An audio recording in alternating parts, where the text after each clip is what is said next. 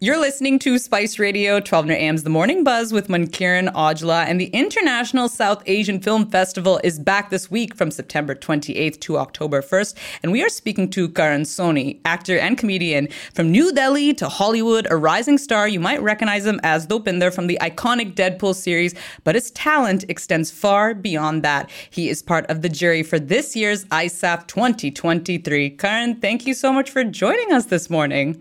Wow, thank you for having me. Love the pronunciation of my name. Oh my God. It was so good. I appreciate that. Let's talk about that, actually. A name like Karan Soni, what kinds of things did you deal with having that name?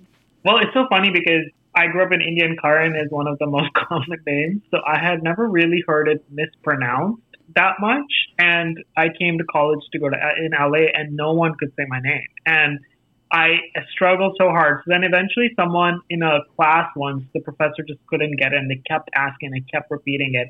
And then this one student was like, it's like the word car and the word Karan. And I've been using that. It's not really, obviously we know that, but like, that's just how I do it now or whatever. And then to the point that I was like, God, I'm saying it wrong myself so much now that when I hear it said properly, I'm always like, oh, great. Somebody who knows it, even I appreciate too, like a name like Mankiran. Oh, the things that I have heard. Very interesting. Sure. Did you ever think of changing your name? Because sometimes you do see that with some folks in the entertainment industry. Was that ever a thought that you had? Yeah, I had a brief thought because Cal Fan did that, right? And I remember like reading a lot about Cal Fan when I was first starting and just being like, I just need to copy everything this person did because he was like one of the only successful people. And then I remember being like, wow, maybe I should do that. But honestly, this is really sad but true. But one of the biggest things I used to, so my mom always growing up like Indian parents was like, don't go in the sun, blah, blah, blah, blah, blah. And I love being in the sun. I'm just happier in the sun. And I live in LA and there is sun basically most of the days. And I do remember at one point, like I wasn't working and I just remember thinking like, maybe I shouldn't go in the sun. And that was like a thing. So for a while, I literally was like, I won't go in the sun. And which was so stupid. Like if that was stopping me from working. But that was the one big thought that I did have. And now I'm like, forget it. Let's talk a little bit about your move, though, especially, going from New Delhi, then coming to LA and obviously, chasing your passion from film and doing really well in it. What was that sort of transition like, right? Going from New Delhi to LA? Yeah, it was a huge culture shock. I originally did not come with the idea of being in Hollywood or entertainment. Any good Indian son was meant to run my dad's business. And he has a tractor company and he makes tractor parts for John Deere, this big like American tractor company. And the idea always was I was an Indian Nepo baby, as in I was meant to, basically I was told like you have to take over this factory. And I really didn't have any dreams or anything because I was just like, I've just been told since I was a kid that this is what I have to do. And so I really was coming to college mainly to live out my dad's dream, which he always really wanted to study in America. So I came undeclared. I took a bunch of business classes, took a bunch of different things. And then I had always done theater in high school in India. And then I really missed it. And then I took a bunch of acting classes at USC. I somehow ended up in the middle of like Hollywood, which I didn't even plan for. USC just gave me the best deal. So I ended up here. And then it was like really people giving me validation there that they were like, you should try to pursue this. And at the same time, my dad sold his business. So while I was in college, I lost this job that I was meant to have. And for the first time, I had this moment where they're like, what would you want to do? And it happened to coincide with being in LA and seeing people who were like child actors who are like now in college and seeing friends who were like in a McDonald's commercial and being like, oh, you can work and not be like a movie star and still make a living. And I was like, that sounds like a cool job. And so I just sort of started in college and then ignorance is bliss. It was like, maybe I'll try this. And it's just gone on for this amount of time so far. But I feel like that's like the secret to life is like yes. not that I'm saying that you didn't like try too hard, but don't make it too big a thing. Like, I'll do this acting. Don't overthink. Because, I mean, the odds were not in my favor. Just say that. And, I'm more cynical now, and I wish I could remember a little bit more like of just, my original thought was like, oh, if I could make money doing this, that seems nice. That was it. I didn't think of like, there isn't anyone on TV that looks like me. I just wasn't thinking of that until I started like really doing it a little bit more and being like, oh God, this is really hard. But up front, I was kind of very like, kind of ignorance is bliss about the whole Yeah, to do that more kind of a thing. And I want to say, especially when you were starting out, right? Did you find that when you were doing auditions or if there were parts that were coming your way, were you typecast ever? Like, did you find, I keep getting like similar roles over and over? Yeah, I think that more than typecasting, for the recurring thing for me, I started in 2009 auditioning, was that just the parts were so short and small. There was nothing substantial. So it was less typecasting, more just like the character who walks in a room and like tells the plot or like goes like so and so is at the door. Like these were the kind of parts, like just anything that nothing had substance and there wasn't like a big arc or anything. And it would be rare to get something where it was nuance and substance. So it was like this thing where you were like, it's called co-stars in Hollywood, but it's parts that are on TV shows that are 5 lines or under because you have a different pay rate and it's like cheaper. And when I started, they were like, let's fill out those parts with people of color.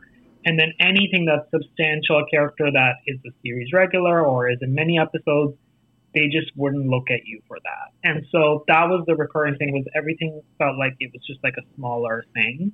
And then that I feel has really changed as, feel very lucky to be in this part of the business where there's just more opportunity for better things now. But that was the main thing. Now you were in a little film, not even a little film, big film, Deadpool. All right. Yes. How did that even come about? Tell us the story behind that. Yeah, that was very secretive, like those things are. So I didn't know I was auditioning for Deadpool. So working actor life, you just go on endless auditions. And so it was one of like many, many auditions. And I did know that Ryan Reynolds was in this movie, but it didn't say anything else. And I think our audition sides were from something else or whatever.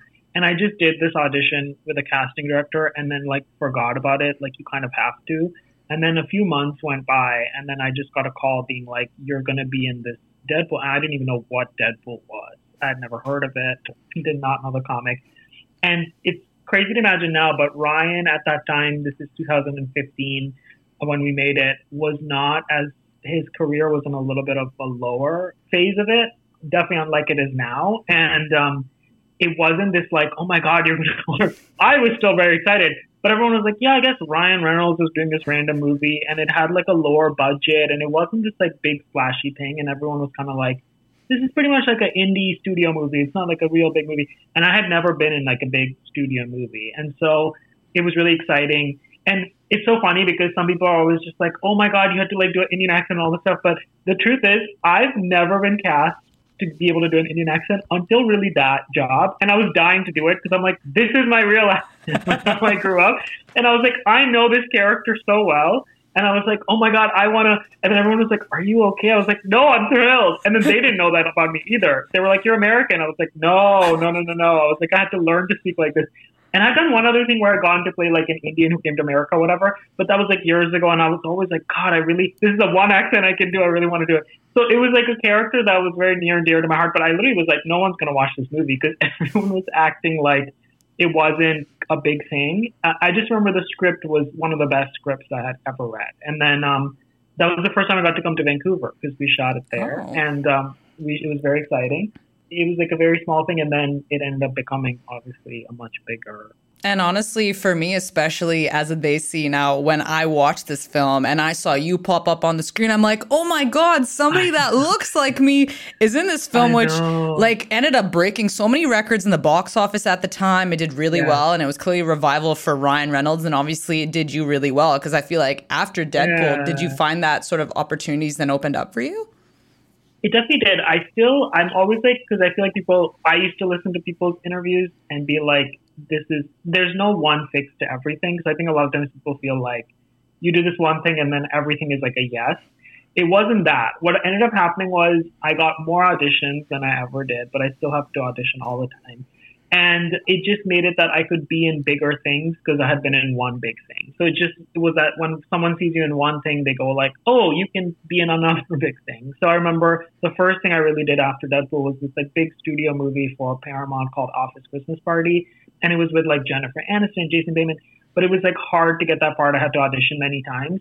But I don't think they would have even considered me if I hadn't already been in another big movie. So it's just that it opens the door for like that. But I also didn't realize kind of innocently enough like that it would mean so much to people to see that character, whatever, any of it, because I was just so kind of in my zone of like, oh, I got a movie, like I'll just do it, and then it's been like a happy surprise. Not what you were expecting, right? That's the thing. And I have to say, right, because we are based in Vancouver, and here in Vancouver, Ryan Reynolds is like a legend. He's like a little, oh my God. He's a gem to us here. I didn't know that. I remember writing for Deadpool 1, and you have to get a work visa because I have American passport. And so you basically arrive, they give you this work permit, and you get it for like a year or whatever it is. And so I was in the line for the work permit, and all the immigration officers, like it says like what the project is on the paperwork, and they all were like, Ryan is from and every time I just was moving Vancouver this year, every time they're just like, they all know me at the work permit because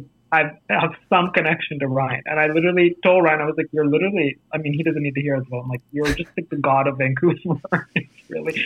And then I didn't realize what the Georgia Viaduct was, but we shot a lot of the first movie on that bridge, and they shut it down. And then I was telling Ryan, I was like, oh yeah, the immigration officer. And he's like, yeah, no, they shut down this bridge in Vancouver. You could film this movie. I was like, yeah, only you can get them to do that. Like I said, he's a god. At this point, we should have a statue of Ryan Reynolds. Like, don't be surprised if it comes up. It would be a hit. It would be another hit. Yeah, it would do well. But obviously, like I said in my introduction, Karan, you've done so many things, right? You're in Miracle Workers. That looks like a whole lot of fun. You've done voiceover work, Trolls World Tour, and Spider-Man Across the Spider-Verse. And then you also went into directing HBO's Room 104. So you're doing a whole lot of things. And for you, especially, like, do you plan on ever doing a little bit more directing, or is like kind of acting a bit of the focus? Is that an interest? Yeah, definitely. Directing was never the thing originally, but I've now done over 100 movies and TV shows. And so it's just years of like seeing other people direct. I've seen good ways of doing it and bad ways of doing it. And I've also accumulated a lot of knowledge on filmmaking just from being on the other side, that when I venture into it, it's just like a nice thing, because as an actor, you can't always use all of those things. And because you can just put your hand up and be like, maybe this, but like, it's not really your job to like, when you see things going wrong, you can't really like interfere too much. You have to respect the roles. So it was really liberating and cool to be able to do that.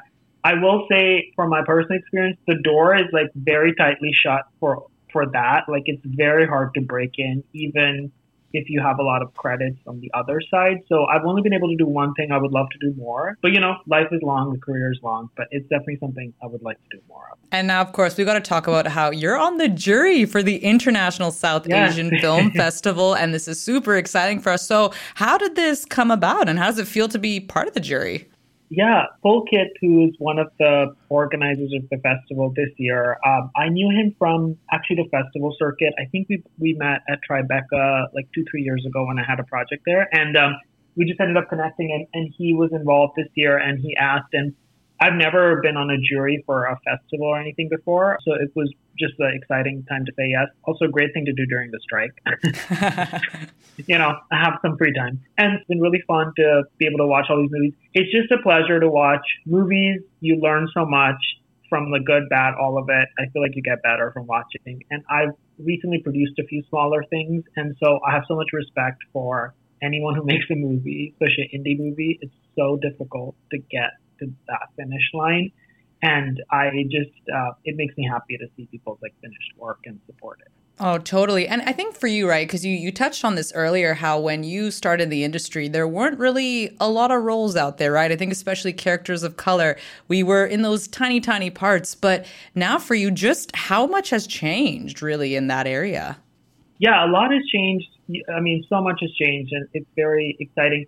I just feel more than anything, just lucky, because it's not like I created the change. It's just I happen to be in this phase in this career where things change. You really get perspective. I've had a few things where I've had parents, like cast as to play my parents in like a few shows and movies and stuff. And it's always interesting to talk to them and like their experiences, when they were doing it. And it's like kind of horrifying to hear the stories. So you can just be grateful with like, here's where we're at. Obviously, you always want more, better, and there's more things to be done with all of that stuff. But you also can like have a moment to be like, okay, like I'm happy to be working at this phase. But the biggest thing I really felt was there was like a phase where they were like, okay, there can be one brown person on the TV show as like a regular. That became like a thing with like Aziz and Mindy and all these things. And then I felt like with Miracle Workers, like the show that I'm on right now, it's me and this other actor, Geraldine. We're both Indian and we're both like series regulars on the same show, but we're not related. We don't play brothers. We just happen to be independently cast. And that to me was like, oh, this feels really cool. Like it feels like that's no longer like a check mark token thing somewhere. And that's been like a really fun experience.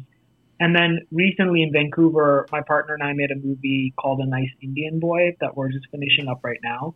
But it's basically My Big Fat Greek Wedding, but with an Indian family. And it's basically the full movie is like an Indian cast, and then there's one token white character you can say in the movie. And it really kind of switches that paradigm a little bit. And that was really a kind of eye-opening to make that. It was like so emotional because we were all the Indian cast, the one who played the family, we were like, oh my God, like we've been wanting to work together for a long time. And in this, where everyone has an amazing arc and is not just like a side character. And so it is very exciting that like things like that are happening now. And we'll be able to tell new kinds of stories and stuff. Oh, you answered my question because I was going to ask you about that film. I saw that on your Instagram and I got very excited about it. Do you know, I know you said more details to come. Do you know when the release is going to be? Can you say anything about that? Sometime next year. But yeah, it's so special. I'm truly like, I think the most excited about this project. It's based on a play by Madhuri Shekhar, who's this amazing Indian playwright. But yeah, it's like a big fun Indian wedding movie that we shot in Vancouver. And yeah, it's going to be really good. I'm really excited about it. I'm so pumped up. I will be following that very, very closely. Finally for you, Karan, especially as a creative, how nice is it to have spaces like ISAFF, right? That especially celebrate, South Asians' work, whether it's in front of the camera or behind the camera. Yeah, it's so great. I mean, just honestly, I've seen all the films that are in my category for the jury. And these are films that like, they're just curated so well, and like they have so much Canadian Indian talent in it too. And like I feel like usually I'm not exposed to that as much. I'm usually exposed to Canadian things when they're shot for Hollywood and they come to America. And so there's like a thriving independent scene amongst like the Indian creative people in Canada too, from like the films and stuff. And so I just think it's such a great showcase and place for that kind of material. And I like, if you're in Canada, I can't imagine a better thing to watch because it's so much of it is related to like the experience of being Indian in Canada, I think. And so it's just a great curation of like work that was there. And we are so excited about it. Karan, thank you so much for your time. We really appreciate it. Of course. Thank you so much for having me. You are so welcome.